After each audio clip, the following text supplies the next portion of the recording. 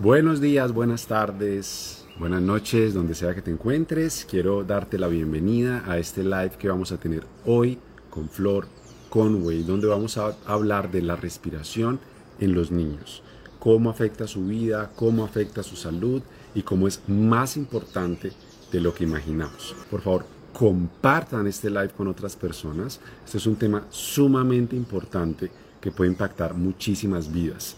Denle like, compártanlo. Tenemos que hacer la respiración famosa en toda Latinoamérica porque esto puede hacer una diferencia fundamental en la vida de los seres humanos. Y hoy el tema que vamos a tocar es supremamente importante.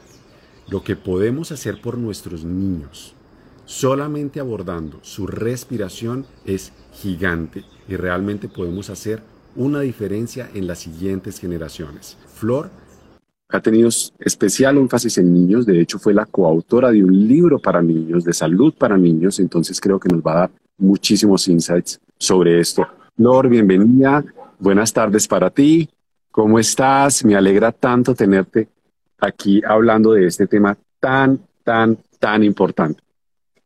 Hola, bueno, buenos días para ti, creo que son mañanas ahí, recién levantado quizás. Eh, Prácticamente. pues mira, yo encantadísima de hablar de este tema porque la verdad es un tema que para mí es sumamente importante. Creo que los niños, todos, tanto padres como profesores, como incluso hermanos o cualquier persona que tenga algo que ver con niños, es un tema sumamente importante porque, como has dicho antes al principio, tomando en cuenta la respiración de ese niño, podemos cambiar su vida actual, su salud actual, su educación y también su futuro, ¿no? Entonces, es un tema muy importante. Genial, y que muchas personas, muchos padres, muchos educadores ni siquiera tienen esto en cuenta, ni siquiera se imaginan del impacto que esto puede tener. Pero antes de entrar en materia, Flor, me encantaría que te presentaras brevemente quién eres, qué te apasiona y cómo ha sido tu camino también con la respiración. Uy, ¿quién soy? Bueno, soy una loca. No. Confirmo, Eh, ¿Eh? Sí, no, también. confirmo.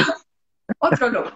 Eh, Bueno, soy instructora avanzada de Oxygen Advantage, también soy instructora de Low Pressure Fitness, coach emocional y también terapeuta de flores de bar.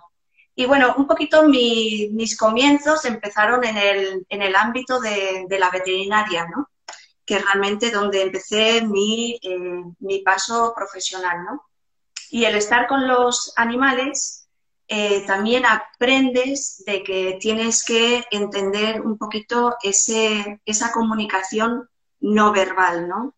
Que, por ejemplo, es igual con los niños, hay muchísimos comportamientos que tienen los niños que no lo verbalizan o lo verbalizan, bueno, lo verbalizan, lo comunican desde su comportamiento, ¿no? Entonces, por ejemplo, eso me ha ayudado mucho con los niños. Entonces, bueno, en la trayectoria con los animales me di cuenta de que hay mucha área eh, que no se abarca en la veterinaria y entonces fui un poquito más a la parte emocional. Y bueno, de la parte emocional con los animales, luego fui a las personas porque la mayoría de los problemas del animal realmente es del dueño o de los cuidadores, ¿no? Que esto también es una cosa que también pasa con los niños, ¿no? Tanto los animales como los niños, no es que los compare, ¿no? Pero se puede entender mucho también eh, que muchos de los problemas que tienen los niños o a nivel emocional pueden venir del reflejo de los padres, ¿no? Que esto es otra cosa muy importante, que todas las personas adultas se den cuenta de que los niños nos copian. Y entonces esto, por ejemplo, es muy importante en el tema de la respiración, ¿no? Si un padre está respirando de una manera disfuncional, el niño también lo va a aprender. Pero bueno, aquí me he desviado un poco.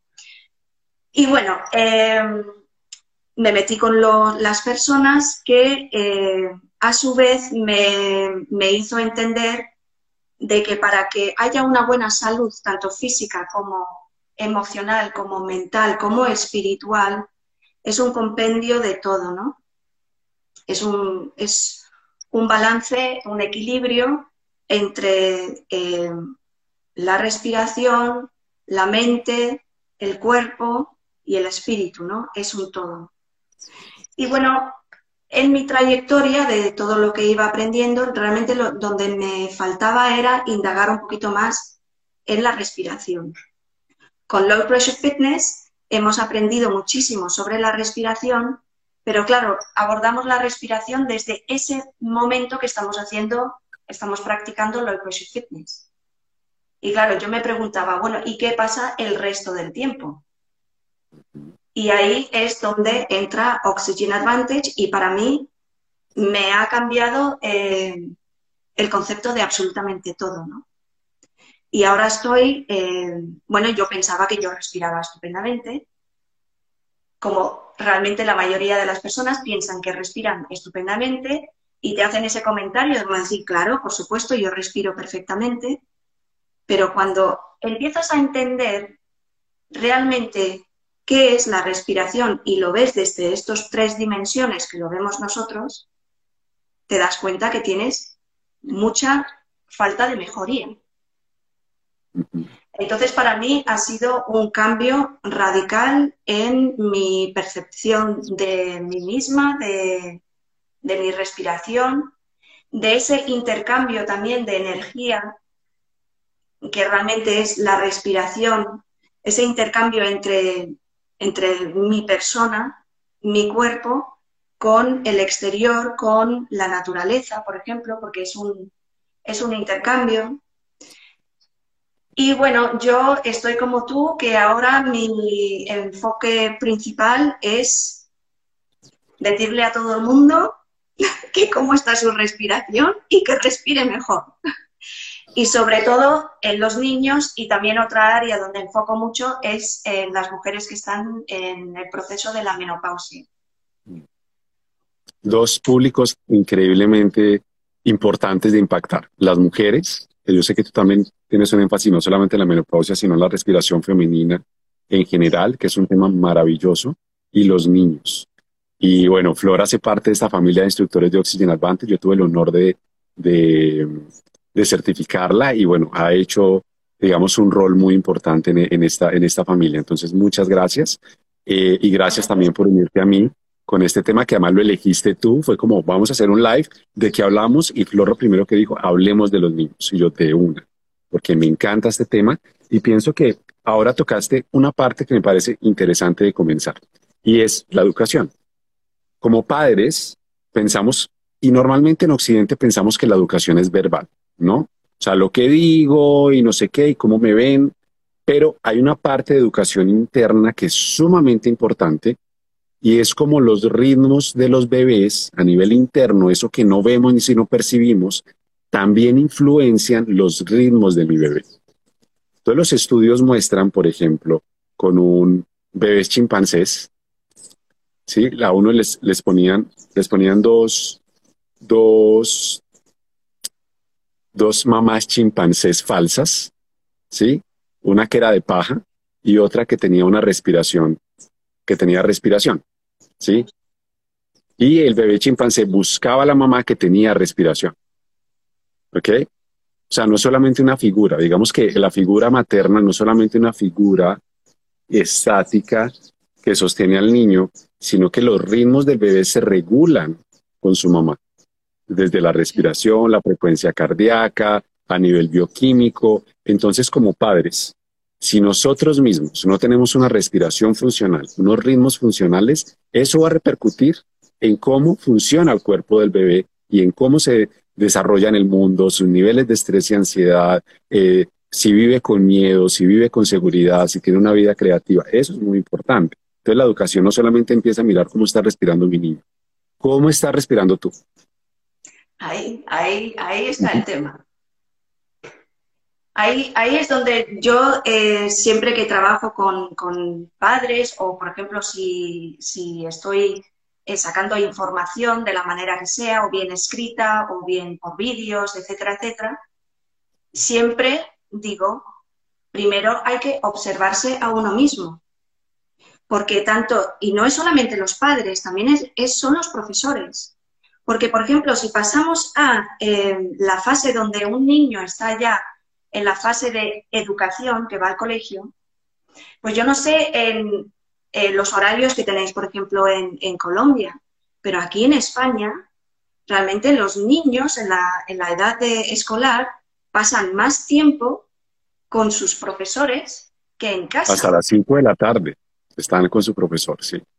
Sí. Y luego, bueno, y luego siempre están haciendo clases extras de esto, clases de lo otro. Entonces, pasan muchísimo tiempo con profesores, ¿no? En la zona educativa. Entonces, ¿cómo están esos profesores también? ¿Cómo es su respiración? ¿Cómo es su nivel de estrés? ¿Cómo es su nivel de ansiedad?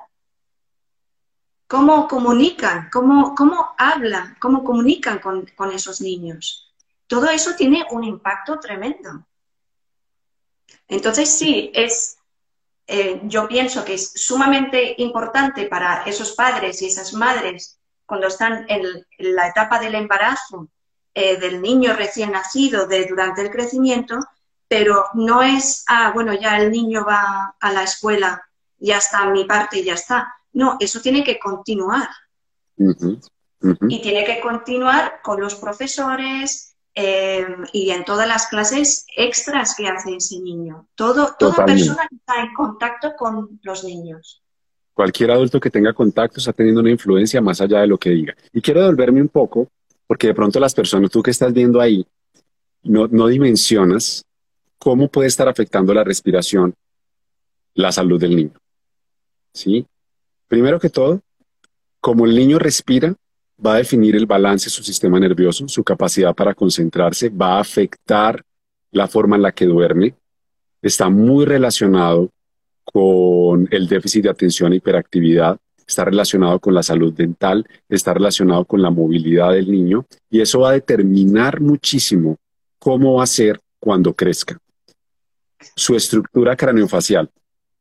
Hay deformaciones en la cara, en la vía aérea, en el cuerpo del niño que suceden por una respiración incorrecta que van a ser muy difíciles de cambiar o imposibles de cambiar cuando crezca. Los primeros 13 años de desarrollo del niño son fundamentales y la respiración juega un rol mucho más importante del que te puedes imaginar. Entonces no solamente estamos hablando aquí de respirar bien o respirar mal, estamos hablando de todo lo que acarrea el no respirar correctamente. Y creo que ahí podemos hablar de la respiración oral.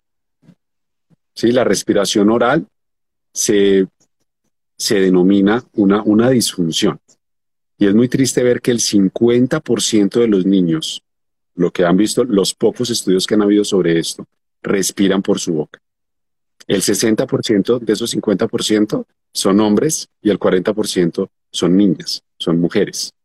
Entonces hay una gran población de niños con una tendencia a respirar por la boca. Me gustaría empezar a ver, a que fuéramos como desenrollando un poco cuáles son las consecuencias de esa respiración oral y por qué corregir la respiración oral, restablecer la respiración nasal, va a hacer una diferencia en la vida de ese niño. Sí, yo creo que hay muchas personas que inmediatamente lo primero que dicen cuando le hablas de que su hijo o que los niños que tienen respiración disfuncional respiran por la boca porque tienen un problema para respirar por su nariz.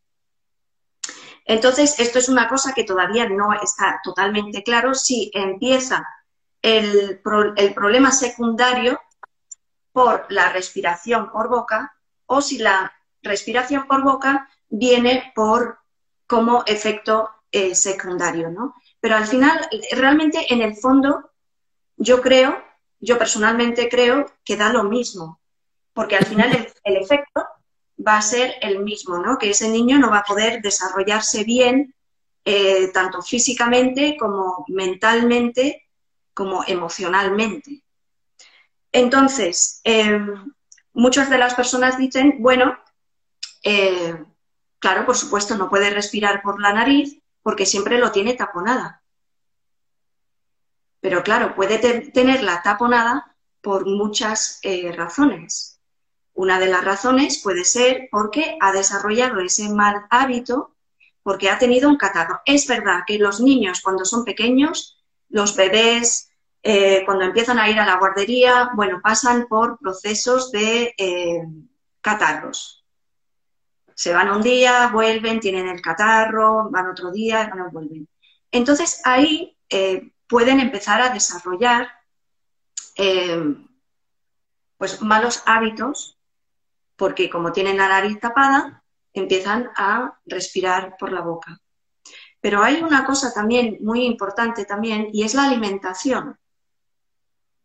También está influenciado si se chupa el dedo, si bebe, por ejemplo, si es un bebé, si bebe desde de un biberón, o si toma la teta, la mama de su madre, porque todo eso influye en todo lo que es el desarrollo y sobre todo el desarrollo de la lengua, que es un músculo súper, súper potente.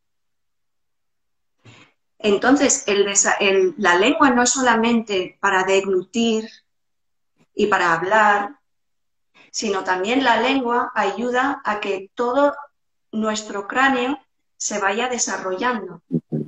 Que la lengua es, pues la verdad es que es un músculo que una vez que lo ves, dices, madre mía, yo no sé si habréis visto una lengua de una vaca o lo que sea, ¿no?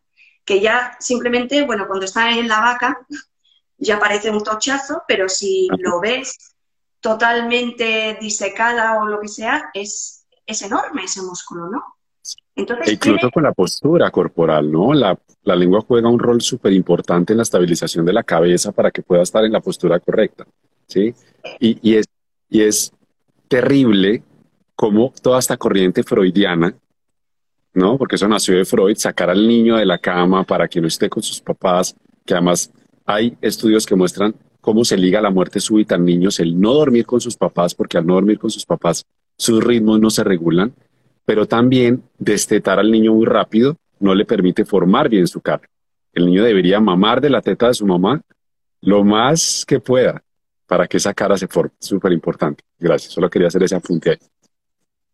claro, porque cuando está succionando, porque tienen que hacer una succión más potente, porque por ejemplo con el biberón chupan un poquito y enseguida sale la leche, pero con la madre tiene que succionar un poquito más y claro, esa acción de succionar está desarrollando el músculo de la lengua.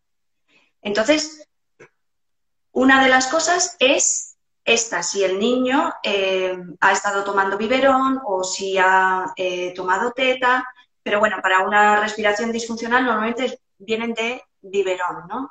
Entonces, una es que no han desarrollado bien ese músculo que es la lengua.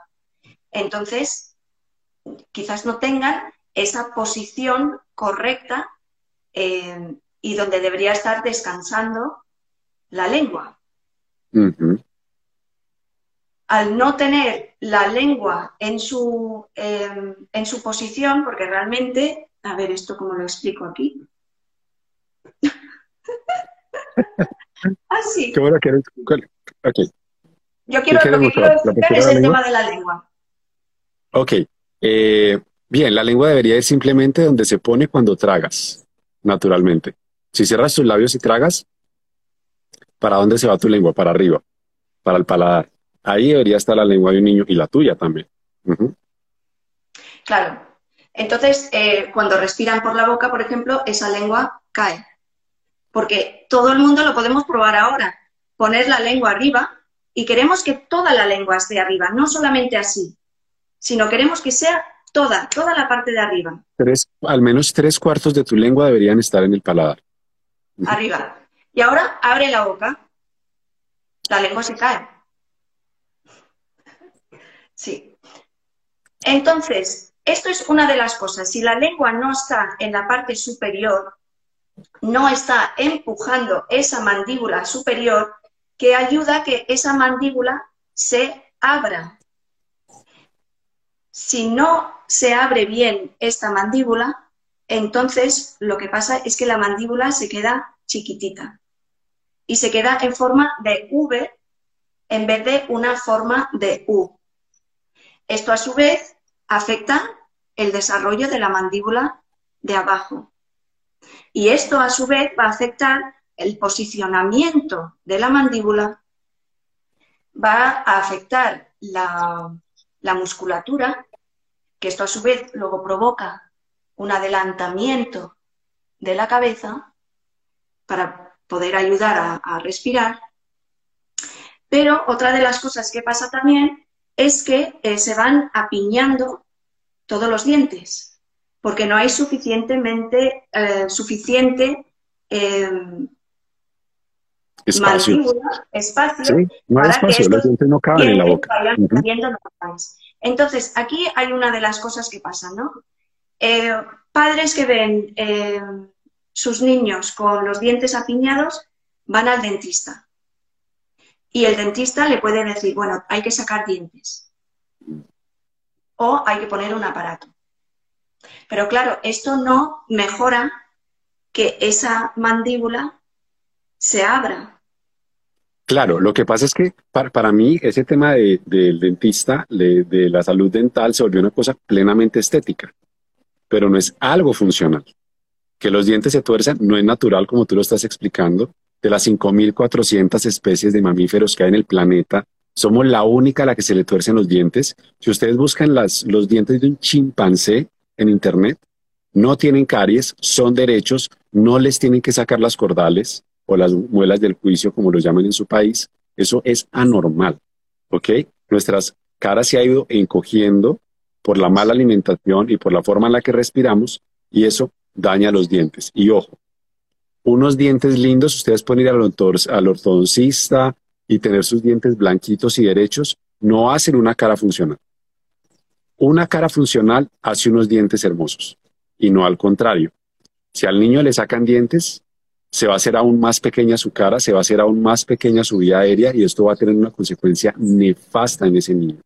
Entonces yo pienso que también el dentista juega un rol fundamental porque hay cosas básicas que no se hablan de un dentista. Solo sacar muelas o hacer que los dientes estén derechos y limpios no cumple el rol fundamental que tiene la salud dental en la respiración y la respiración con todo lo que afecta. Entonces es muy importante esto de lo que estás hablando. ¿Mm? Continúa, please. Entonces, claro, ahí también has dicho una cosa, ¿no? Que no se desarrolla bien todo lo que es la vía aérea. Porque, claro, sabemos que la boca está muy conectada con la nariz. Y, claro, muchas personas piensan que la nariz es solamente esto. Pero la nariz es todo esto. Entonces, hay todo un proceso interior que nosotros no vemos, a no ser que cojamos un cráneo y lo miramos por dentro o veamos una imagen, pero no es solamente esto, es todo lo que está pasando aquí dentro. Entonces, si hay también atrofia en esta mandíbula, va a haber atrofia, achicamiento, para los que no sepan qué es atrofia de todo lo que es las vías aéreas superiores de la nariz. Pero otra de las cosas que pueden pasar también, si ese niño está respirando por la boca, es al respirar por la boca hay menos saliva porque se reseca. La saliva tiene un efecto antibacteriano, es natural. Por eso, por ejemplo, los animales cuando tienen una herida inmediatamente se lamen, se lo están limpiando y tiene un efecto antibacteriano.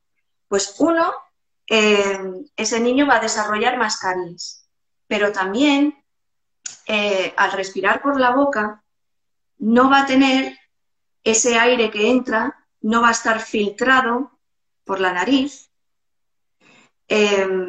no va a tener el acceso a óxido nítrico.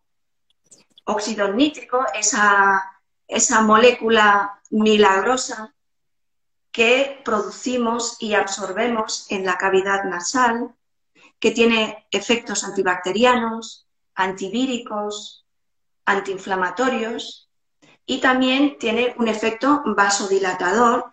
Entonces ayuda a abrir todos esos vasos aéreos y también sanguíneos, ¿no? Para que circule todos los gases, ¿no? Ujú. Al no tener eso y sobre todo no tener el filtro, toda la porquería va para adentro, entonces las glándulas de aquí, los adenoides, van a estar hechos unas bolas, porque claro, están ahí que no paran de trabajar y no paran. Entonces, esto es otra cosa que pasa.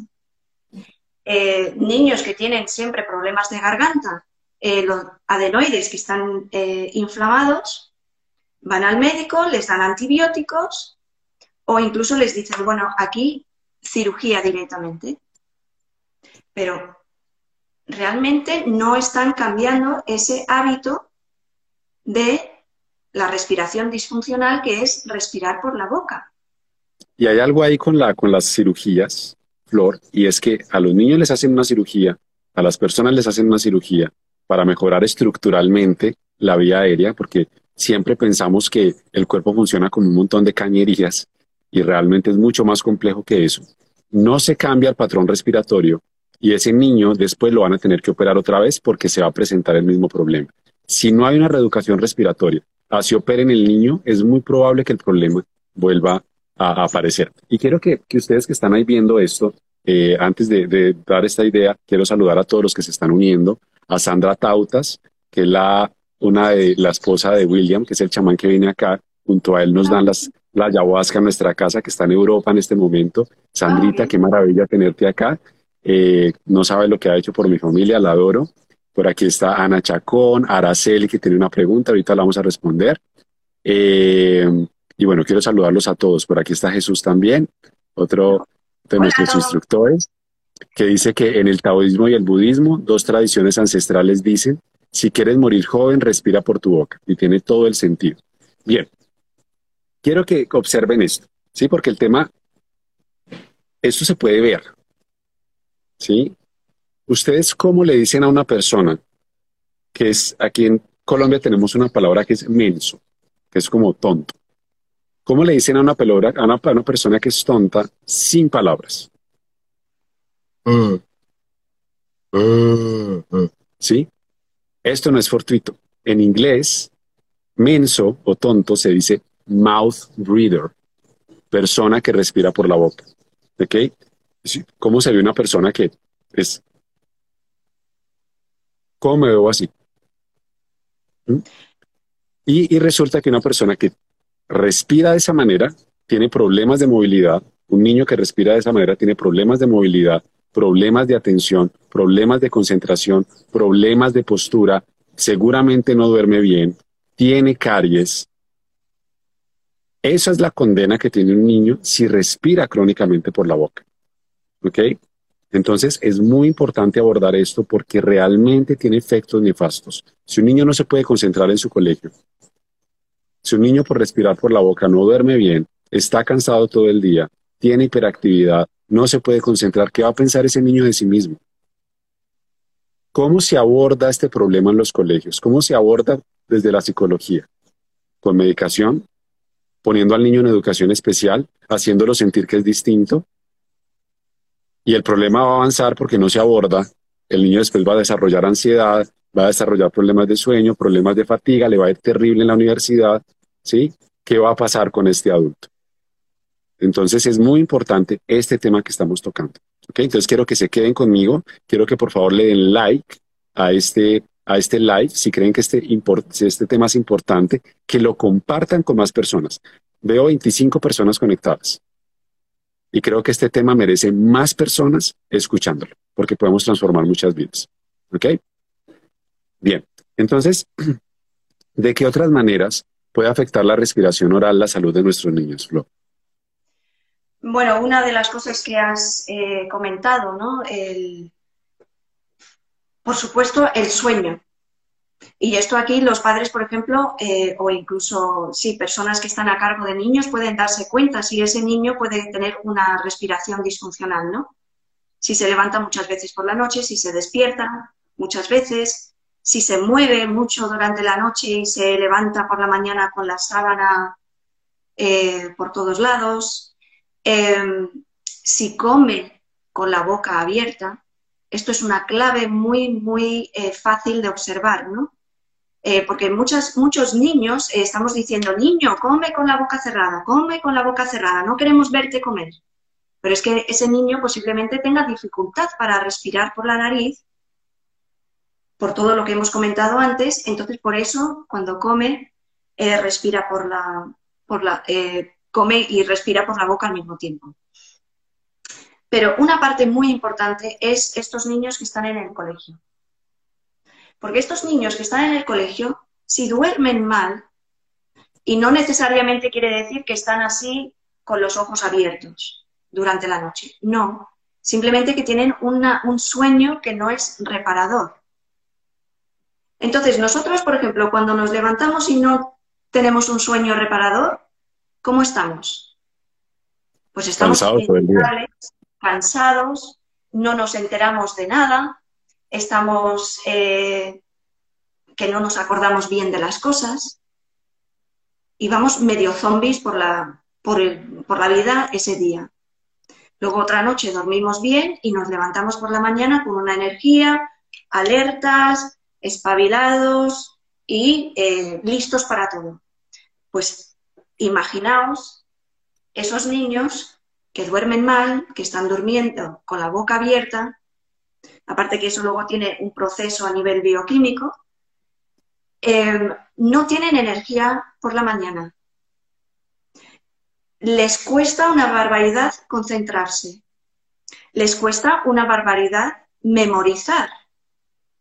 Entonces, ¿qué pasa cuando están en la clase? Que el profesor está ahí bombardeando, o tienen que leer y no retienen. Pero no retienen porque no quieren, sino porque no pueden, porque les falta también oxígeno y les falta ese descanso que nos trae el dormir bien. Y claro, esto puede llegar a que los profesores tachen a estos niños como vagos.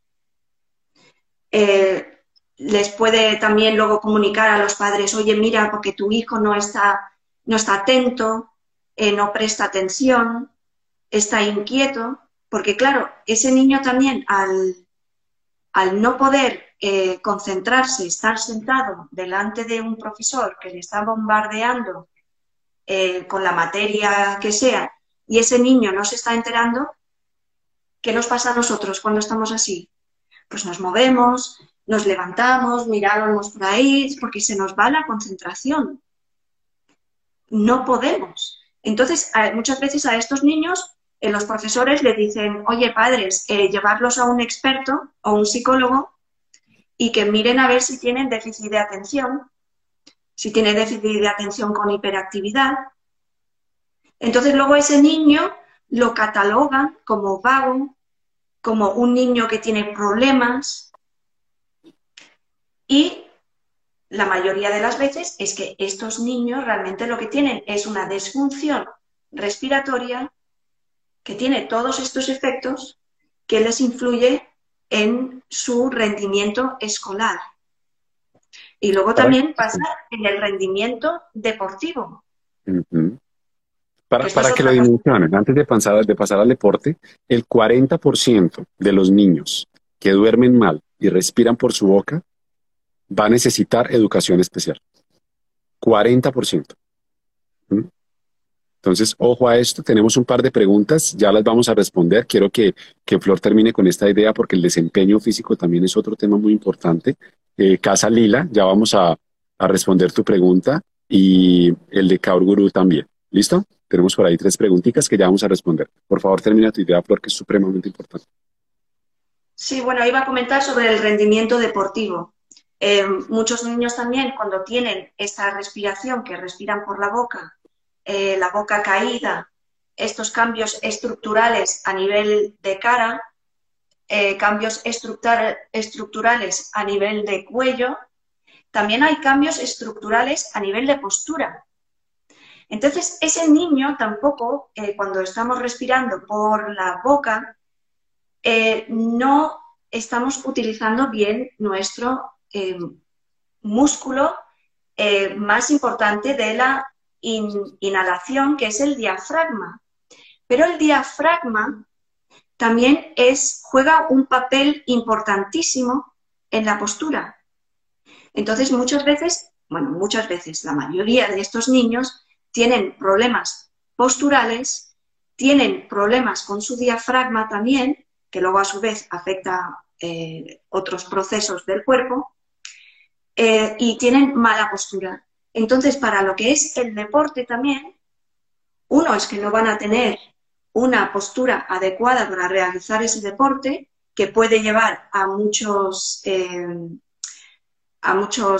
problemas de daños físicos, que si caen, que si tropiezan, que no pisan bien, pero también ese niño no va a tener la energía.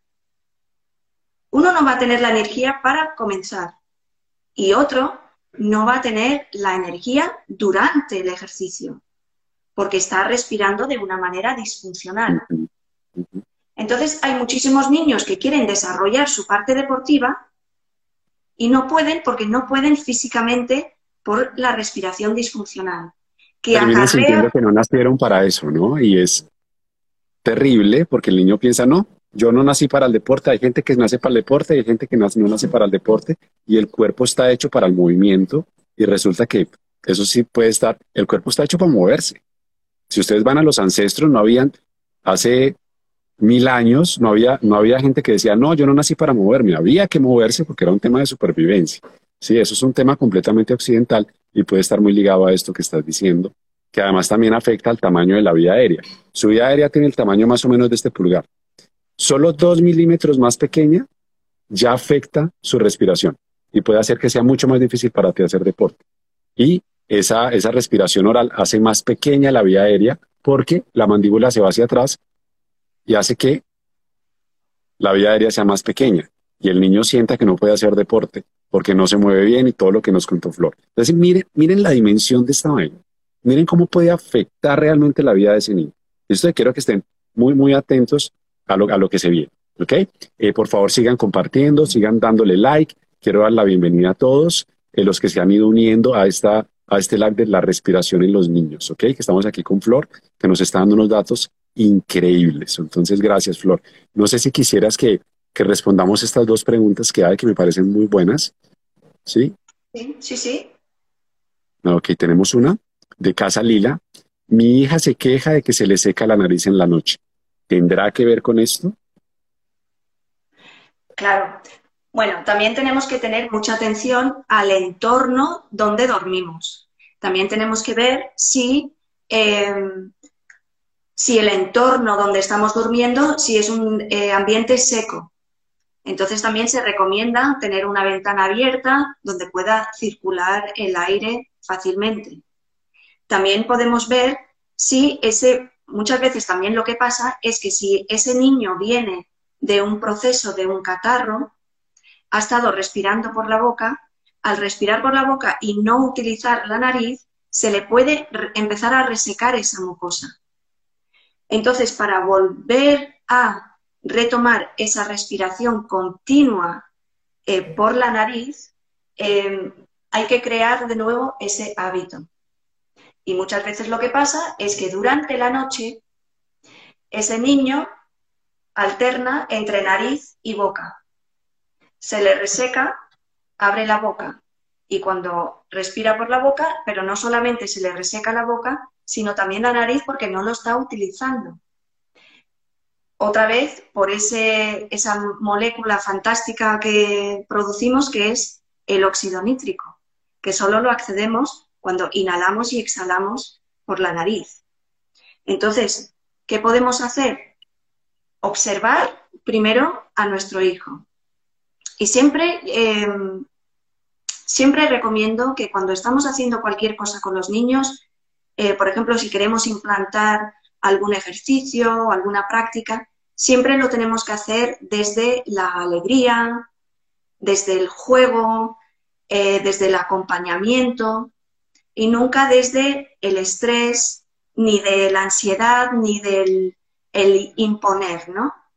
Entonces, podría observar su niña, podría mirar a ver cómo está respirando cuando está durmiendo y ver si está respirando también por la boca. Entonces, si está respirando por la boca, puede hacer luego un entrenamiento para ayudar a ese niño para volver a coger el hábito de respirar por la nariz. Sí, entre más respire por su nariz, menos se le va a secar.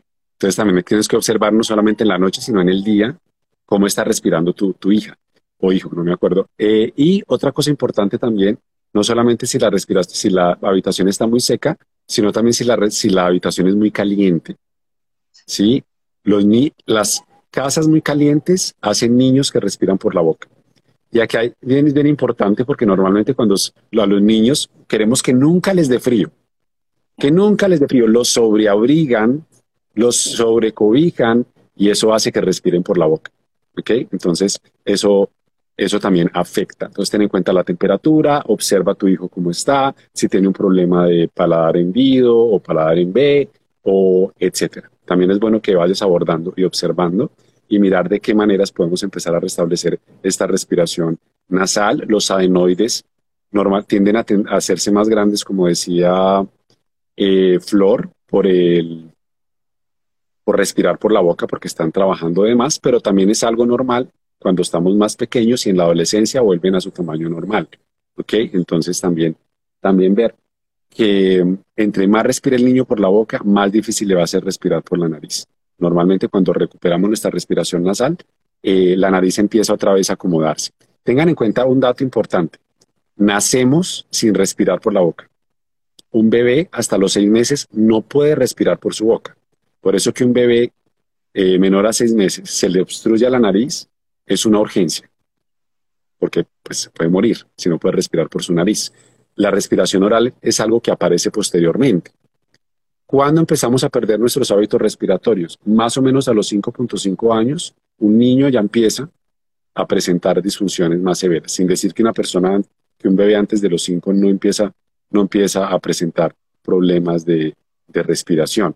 Si tu hijo ronca, si tu hijo tiene apnea del sueño, que hay niños con apnea del sueño y hay niños con ronquido, van a tener más problemas de concentración y van a tener más problemas en general en su salud. Si tu hijo ronca, si tu hijo tiene apnea del sueño, es algo que tienes que abordar inmediatamente. La postura al dormir. No es bueno que duerma boca arriba. No es bueno que duerma en la espalda. Los pulmones se amplían y se expanden hacia la espalda. Es mejor que duerma boca abajo o de lado. Es otra cosa que puedes observar también en cómo duerme tu hijo. ¿Ok? ¿Algo más que quieras agregar a esa respuesta? Bueno, no es tanto relacionado con la respuesta, sino que me ha venido también, es que como son tantos datos y claro, uno lo quiere decir todo, pero otro punto que es muy importante que la gente entienda y que lo tenga muy claro, es que la nariz, si se va utilizando poco, se va haciendo cada vez más pequeño. Es igual que también los pulmones. Los pulmones también son un poquito como esponjas. Entonces, nosotros cuando utilizamos una esponja, se expande y se vuelve más esponjoso, porque lo estamos utilizando. Es igual en los pulmones. Si no vamos respirando bien, esos pulmones tampoco se van a ir expandiendo a su capacidad. Pero la nariz le pasa lo mismo. Cuanto menos lo utilizamos, más pequeño se va a hacer. Cuanto más lo utilizamos, más se va a expandir de nuevo. Entonces es importante eso. Y otra cosa que se puede observar también en los niños, sobre todo los niños pequeños que están empezando a hablar, es si tienen algún problema al habla. Vuelta a lo mismo el movimiento de la lengua, ¿no? Pero hay muchos niños que, por ejemplo, les cuesta decir N o R, y esto es por la lengua. Entonces, ese es otro dato que también los padres o los profesores pueden tener en cuenta, que problemas para hablar también puede venir de problemas de respirar. O que el problema para hablar puede estar desarrollando un problema para respirar también, ¿sí? Si la lengua no puede subir correctamente. Súper importante observar eso. Muy bien. Tenemos otra pregunta. ¿Cuánto puede tardar el proceso de cambiar el hábito de respirar por la boca a la respiración nasal? ¿Lo quieres responder tú o quieres que lo responda yo? Dale, si quieres. Ok, perfecto. Normalmente, a ver, el cuerpo va a priorizar siempre la nariz y el sistema respiratorio porque es básicamente la base de la vida. ¿Ok? La nariz tiene una capacidad de restablecerse relativamente rápido. entre 6 y 8 semanas, tú ya podrías empezar a respirar con tu nariz si no tienes un problema estructural demasiado severo. Aunque yo he tenido muchos estudiantes con tabique desviado, adenoides, pólipos, alergias, que en cuestión de semanas empiezan a respirar con su nariz. O sea, la nariz tiene una potencial gigante de restablecerse.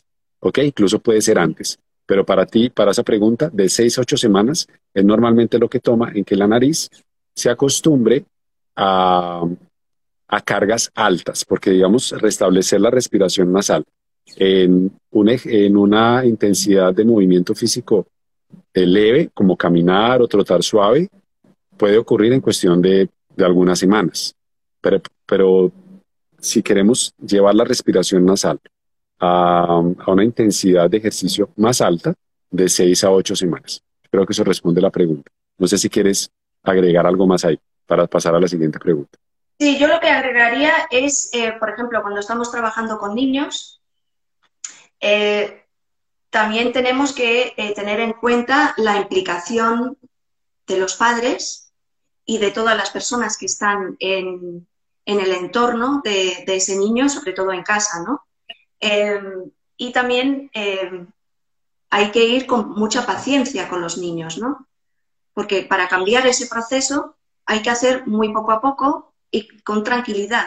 Si uno lo quiere hacer de una manera arrolladora, pues puede provocar, como todos sabemos, todos los que hemos tenido niños y tenemos niños, que cuando quieres imponer algo a un niño, pues muchas veces tiene un rechazo.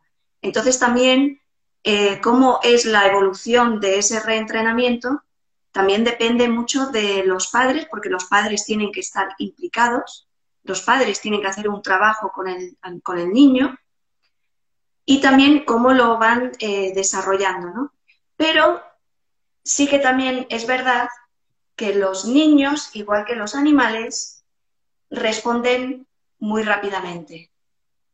Porque si hacemos las cosas de una manera tranquila y que ellos entiendan desde su conciencia, desde su entendimiento, por eso es importante hacerlo, por ejemplo, a través del juego, ellos se adaptan y lo hacen rapidísimamente y lo entienden, lo incorporan y lo desarrollan. Hay que tener en Mucho cuenta más también ahí. que los adultos. ¿Por qué los adultos empezamos ahí a darle vueltas a esto, que si lo otro, que si yo quiero, que si tal? Incluso una de las cosas que pasa con los adultos es que quieren hacerlo tan rápido que no dejan el proceso natural del cuerpo, ¿no? Sí. Entonces, bueno. Hay otra cosa que quiero complementar en todo lo que estás diciendo y es que hay respiración oral, que es por problema estructural. El niño le cuesta por algún tema respirar por su nariz, pero gran parte también es comportamental. O sea, si vemos, por ejemplo, las caricaturas, cómo se muestra a una persona que está durmiendo profundamente. ¿Sí? Nos han mostrado que tener con la baba y con el moco acá inflando. Sí, esa caricaturización del sueño profundo ha hecho que los adultos piensen que eso es dormir correctamente, que roncar es normal y que roncar está bien. El niño lo ve y lo adopta. ¿Ok? Entonces también hay una carga comportamental ahí. Entonces ahí volvemos al principio. ¿Cómo estás respirando tú? Otra cosa es nunca decirle a un niño que si respira por su boca se va a ver como un tonto. ¿Ok? Si respiras por tu nariz vas a ser más inteligente. Tu cara se va a formar mejor. Tus dientes van a ser más lindos. Vas a poder hacer mejor deporte. ¿Ok? Siempre ir por lo positivo. Y decir, ¿para qué sirve tu boca? Para comer. ¿Para qué sirven tus oídos? Para escuchar. ¿Para qué sirve tu nariz? Para respirar. ¿Ok? Entonces, ¿tú comes por tu nariz? No, yo no como por mi nariz. Entonces, ¿por qué respiras por tu boca? Empezar a jugarlo de esa manera. ¿Ok? Muy con historias, muy desde lo positivo, desde lo que pueden lograr si respiran por su nariz, desde lo que pueden lograr si respiran correctamente, para que realmente tengamos un feedback positivo y no se vuelva un tema de bullying en el colegio, no se vuelva un tema de que se sienta mal, ¿ok? Porque en este momento ya hay niños de 12 o 13 años que están sufriendo las consecuencias de una respiración oral crónica y no podemos hacer que ese niño se sienta mal, ¿ok? Es algo que se puede revertir, es algo que se puede trabajar en cierta medida se puede corregir. ¿Ok? Creo que eso es algo importante anotarlo ahí, antes de seguir con la siguiente pregunta. Flor. Sí. Una cosa que no hemos comentado ha sido el tema de las mascarillas. Al margen de que podemos estar de acuerdo con usar las mascarillas o no usar las mascarillas, el usar las mascarillas como es algo que no nos han entrenado, bueno, nosotros estamos entrenados en ponernos una mascarilla, pero muchísimos niños que quizás estaban respirando de una manera funcional, estaban respirando bien por la nariz, al llevar la mascarilla, y aparte durante todos estos 2 años y medio, yo no sé cómo está el tema ahora ahí en Colombia o de donde nos estéis escuchando, pero muchísimos niños han desarrollado respiración disfuncional e incluso problemas para el habla. Y adultos también. Al llevar aquí algo tapando su nariz, directamente lo primero que haces, cuando ya estás un poquito agobiado, ¿qué haces? Abres la boca. Entonces, ahora muchísimos más niños han desarrollado igual que adultos. Esto va por ambas partes, ¿no? Sí, yo pienso que volver a acostumbrar a los niños a que la falta de aire no es mala, sí, porque antes era normal para los niños meterse al agua, hacer apneas en el agua, en el río, en la piscina. Ahora el sedentarismo, bueno, también ha hecho que los niños se sientan sofocados mucho más fácil y eso también, pues, exacerba el problema. Pero muy importante ese apunte. Y quisiera tocar otro punto antes de seguir con las siguientes preguntas, que hay otras preguntas muy buenas y comentarios, es el tema de la dieta. Cómo la dieta también afecta la formación, la estructura craneofacial, ¿ok? Porque no solamente la respiración, ¿sí? Antes se hizo un estudio con diferentes comunidades del mundo y se dio cuenta de que la longevidad estaba muy ligada a cómo comían, pero no si eran vegetarianos o si comían carne o no, era qué tan dura era su dieta, porque qué tanto masticas genera estrés en los músculos de la cara, los fortalece y los forma, hace que la lengua funcione y que haga esa función de formar la cara, que la vía aérea se forme correctamente. Desde que empezó la era industrial, donde todos los alimentos son súper procesados y blandos, nuestra cara se empezó a deformar, esto cambió el tamaño de la vía aérea, hace que tengamos más problemas para respirar por nuestra nariz, que desarrollemos más respiración oral. Entonces, ¿qué hacemos con los niños? Que coma lo más blandito, la compota, si vamos al McDonald's, los nuggets más blanditos, no le dé comida tan dura al niño que se esfuerza. Eso es terrible. Por algo los niños tienen dientes de leche. Por eso tenemos 2 juegos de leche. Porque el niño debería, de dientes, perdón. Porque el niño debería masticar fuerte, masticar cosas duras para que su cara se forme. No le des comida blanda a tus niños. Dale comida que pueda masticar. ¿Ok? Entonces, eso yo creo que es una cosa supremamente importante. Más allá de si es orgánico o no, más allá de que si come carne o no, tiene menos relevancia que si el alimento genera suficiente estrés en la cara para formarse. ¿Ok? Y obviamente evitar comidas hiperprocesadas que normalmente son supremamente blandas además. Sí, y uno de los alimentos, bueno, ahora ya estamos tocando ahí que no es nuestro área realmente, pero, por ejemplo, los yogures, la leche, los lácteos, producen muchísimo moco. Entonces, es muy normal también para los padres dar yogur, o estos yogures que son bebibles para que vayan al cole, para que tengan para la merienda. Pero si toman mucha leche, e incluso a algunos niños no lo toleran bien, les puede producir más moco que les va a producir pues más bloqueo a nivel respiratorio, ¿no? También. Bueno, No vamos a hablar mucho de dieta, pero... sí, y otro tema además de la leche, más importante para mí que la leche, el azúcar. Bueno, sí, es que es una lista. La leche puede ser, sí, la leche puede inflamar, pero peor el azúcar y los aceites vegetales ultraprocesados. Prefiero que mantengan la leche y que quiten el azúcar y los aceites de canola, el aceite de girasol. Eso es terrible para el cuerpo. ¿Ok? Yo que he hecho dietas cetogénicas y he hecho dietas que están basadas en grasa animal, y lácteos y quitan completamente el azúcar, mi tolerancia al CO2 ha aumentado. ¿Ok? Entonces yo creo que es una combinación de muchos factores, ¿sí? Pero bueno, ya entramos como en otro tema que es bien complejo. Sí, sí, porque el azúcar también produce esos picos, pico de energía y luego ese bajón, que esto Y es es lo que súper pasa mucho inflamatorio. con los niños, sobre todo los niños que están un poquito obesos, que están un poquito más rellenitos, que claro, se comen el bollo lleno de azúcar, tienen un subidón de energía, pero luego esa glucosa hace flaca y esa energía les baja. Entonces, ¿qué hacen? Vuelven a por otro bollo. Ujú. Estamos entrando ahí ya nos hemos En desviado un otros poco. temas. Pero por lo básico, que sea una dieta que puedan masticar. Y ustedes también como adultos, entre más mastiquen, más salud oral tienen, mejor se forma su estructura craniofacial. Y ojo, el cráneo tiene el potencial de crecer y cambiar de tamaño hasta los 80 años. Es mentira que el cráneo es fijo.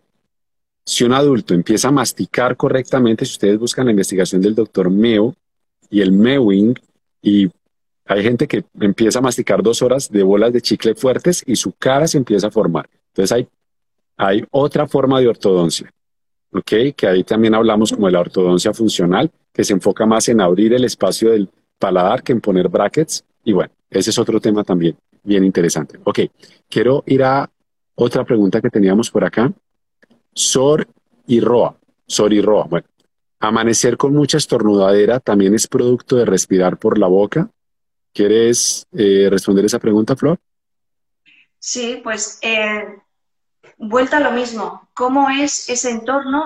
La respuesta realmente es muy parecida a la anterior, ¿no? ¿Cómo es ese entorno? Si es un entorno donde hay humedad, donde hay irritantes, también puede ser irritantes incluso de la ropa misma, ¿no? Que está provocando esa irritación. Pero sí, también puede ser de que si uno despierta por la mañana, ha estado durmiendo con la boca abierta y también en el momento de despertar, pues cierra la boca y empieza a respirar por la nariz y esa nariz está un poquito reseca, entonces puede producir también estornudos. Ujú. Pero O claro, sería respirar para muy fuerte en la noche. evaluar, ¿no? Es que muchas veces es un poco complicado contestar así tan rotundamente una Ujú. cosa que hay que ver, evaluar en todo, ¿no? Sí, pero me parece así en términos generales, es lo que podemos hacer ahora, es darles como unas cosas generales. Ustedes ya es Sí, bueno que aborden esto con un profesional o que con Flor o conmigo o con un instructor certificado para que puedan abordar su tema particular. Otra cosa también es que puedes estar respirando muy fuerte en la noche. Si tienes una quimiosensibilidad muy alta al CO2, puede que tu respiración sea muy fuerte y eso también puede estar resecando la nariz. ¿Ok? Entonces mejorar tu tolerancia al CO2, que hace parte del entrenamiento que hacemos en Oxygen Advantage, también va a hacer que ventiles más suave por la nariz, empezar a taparse la boca al dormir también es muy importante, puede empezar a disminuir la molestia si es el caso. ¿Ok? Eh, Otra pregunta por acá. Bueno, por aquí me dice Biomagnetismo Colombia, los niños son imitadores. Mi hijo ya me está solicitando que le coloque cinta en la boca al dormir. Si los padres nos educamos en el proceso de respiración, los niños lo harán por imitación. Gracias. Mayo Tape. Ahorita vamos a responder estas preguntas y hablamos de cómo taparnos la boca al dormir y por qué es tan importante en los niños hacer esto. Eh, Catalila dice muchas gracias, qué importante información. Ok, qué bueno, gracias por estar acá. Parraga Diana, ¿dónde puedo consultar esas técnicas para ayudarlos a respirar bien? Ok, sigue a Flor, sígueme a mí, sigue a los instructores de Oxygen Advantage, todos estamos publicando mucha información educativa, pero muy importante, buscar una persona que pueda acompañar el proceso. Aunque la respiración parece algo muy simple, no lo es. Cada persona es un mundo, cada persona es un mundo. Este martes vamos a tener un webinar de introducción a la respiración funcional. Por favor, escríbele a Flor o escríbeme a mí para inscribirte, ¿ok? Y que puedas tener información de cómo empezar a abordar esto, ¿vale? Porque al final del webinar vas a tener una oportunidad de inscribirte en la formación, en un programa de entrenamiento de alguno de los instructores de Oxygen Advantage. Entonces, no te lo pierdas. 2 de agosto, Tenemos dos horarios, tenemos dos grupos, uno a las 12 del mediodía Colombia, México, 7 p.m. España y a las 7 de la noche Colombia, México, Colombia, México. Ok, entonces por favor escríbanos para más información sobre este webinar. Ok, me También, pregunto, bueno, en el por libro favor. Wellbeing for Children, que es en inglés, pero yo sé que hay muchísimas personas que hablan inglés, escribí, bueno, colaboré en este libro, entonces mi capítulo es sobre la respiración funcional en los niños, ¿no? Entonces ahí estoy hablando realmente todo esto en este capítulo, entonces ahí también pueden acceder a más información. ¿Dónde pueden comprar Está, el libro, Flor? está en Amazon. Está en Kindle formato y también en formato papel. Y el Kindle, la verdad, está a un precio bajísimo, está como a 1 euro. Así que todo el mundo que tenga algo que ver con niños, desde luego, os recomiendo muchísimo este libro, Wellbeing for Children, porque abarca muchas áreas de los niños y yo escribo sobre la respiración. Excelente recomendación, gracias. Todos vayan y compren el libro de Flor, por favor, y para que aprendan un poco más sobre esto. Espero que pronto lo tengamos en español también. Caro Inspira nos pregunta, ¿y el uso de chupete afecta su respiración? Claro, depende también de la edad. Ujú. Es que depende si estamos hablando de un bebecito o estamos hablando ya de un niño más adulto. Pero normalmente el chupete, aunque el chupete no es lo mejor para lo que es la formación de la lengua, y también depende del chupete, porque hay unos chupetes que tienen ahí como una bola súper grande y luego otros que son más anatómicos de la lengua y del paladar. Cuando un niño está con el chupete, normalmente está respirando por la nariz. Ujú. Entonces, es vuelta a lo mismo, hay que observar también. Y depende Sí, de el niño, depende de su edad, depende de su chupete, depende de cuánto tiempo tiene el chupete. Es, pero de entrada no debería de afectar demasiado la respiración nasal, ya que si tiene el chupete y tiene la boca cerrada por chupar el chupete, respira por la nariz. Pero otra cosa es que si está chupando el chupete y está respirando por los lados, que esto también lo hacen muchos niños, que juegan con su chupete, le dan vueltas y mientras tanto están respirando por la boca al mismo tiempo. ujú. Yo pensaría que es bueno que observes lo que dice Flor, que realmente la lengua no esté quedando abajo, ¿sí? Enfocarse en la dieta también para que forme bien. Es muy importante la función de la lengua. Desde que no comprometa la función de la lengua, pienso que no debe dar tanto problema. Pero creo que usar chupete todo el día, como usan niños, sí puede estar afectando la formación del niño. Entonces, pongan mucho cuidado con eso. Otra pregunta es, mi hijo sufre de migrañas. Él tiene 4 años. ¿Ustedes me podrían dar su opinión y si pudiera estar relacionado con que no respira bien? Ok, yo pienso que tienes que observar cómo respira, porque pueden haber diferentes factores. Ok, aquí es muy difícil hacer un diagnóstico del caso particular de tu hijo. Observa su respiración. Respira por la boca, tiene dificultad para respirar por la nariz, cómo está durmiendo, ronca, tiene apnea del sueño, tiene adenoides, etcétera. Y mira si puede haber presencia de un patrón disfuncional de respiración, abordarlo y ver si eso puede tener una correlación con su migraña. ¿Ok? Lo que te puedo recomendar. ¿Ok? No sé si quieras, tengas algún apunte ahí, porque ya Sí, nos toca ir casi que terminando. observar también la posición de la cabeza, porque si tiene una tendencia de poner la cabeza hacia adelante porque tiene una respiración disfuncional, esto puede estar creando también tensión y provocar también dolores de cabeza Mm, mm, por la tensión exacto. muscular.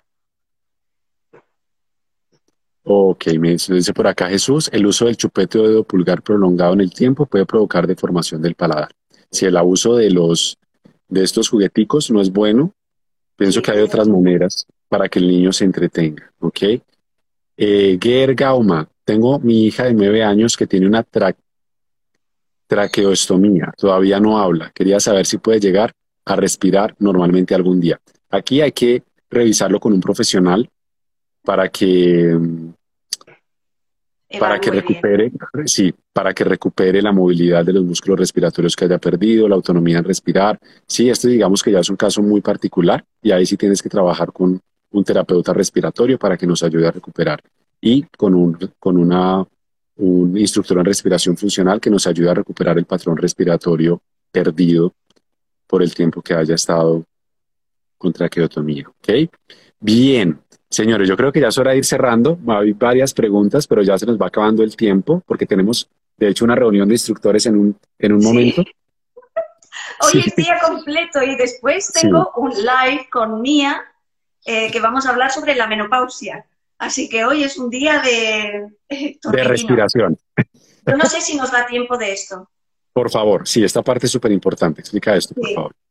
Sí, bueno, hay muchísimas personas que habrán visto, sobre todo por las redes, que una de las maneras de tapar la boca por la noche, esto lo hacemos para que haya una conexión entre el cerebro y los músculos de la mandíbula, de decir, mantén la boca cerrada, ¿vale? Porque hay muchos comentarios de estas imágenes que se han visto con cinta americana y todo eso, y eso es exagerado.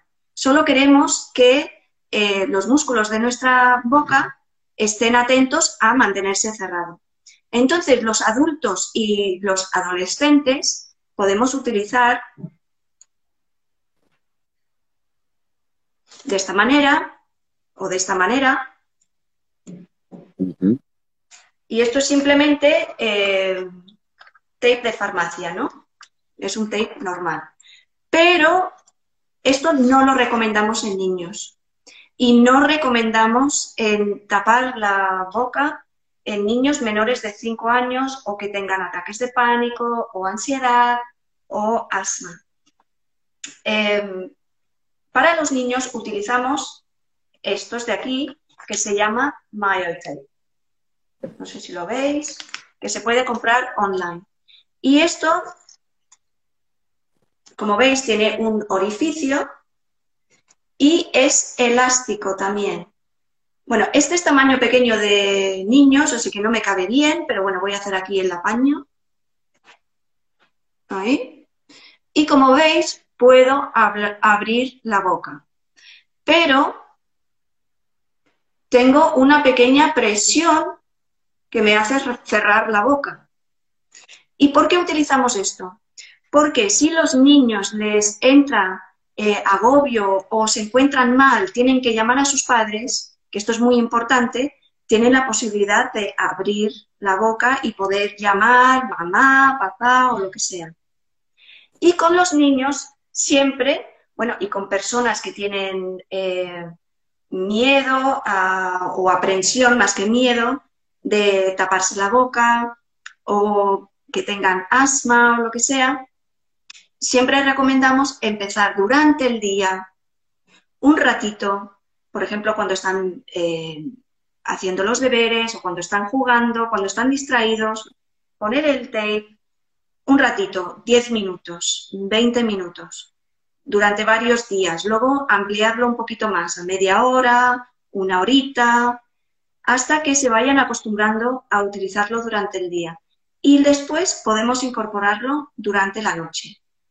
Y, muy importante también, no estresarse si encontramos el tape en el pelo o en la ropa o en la pared.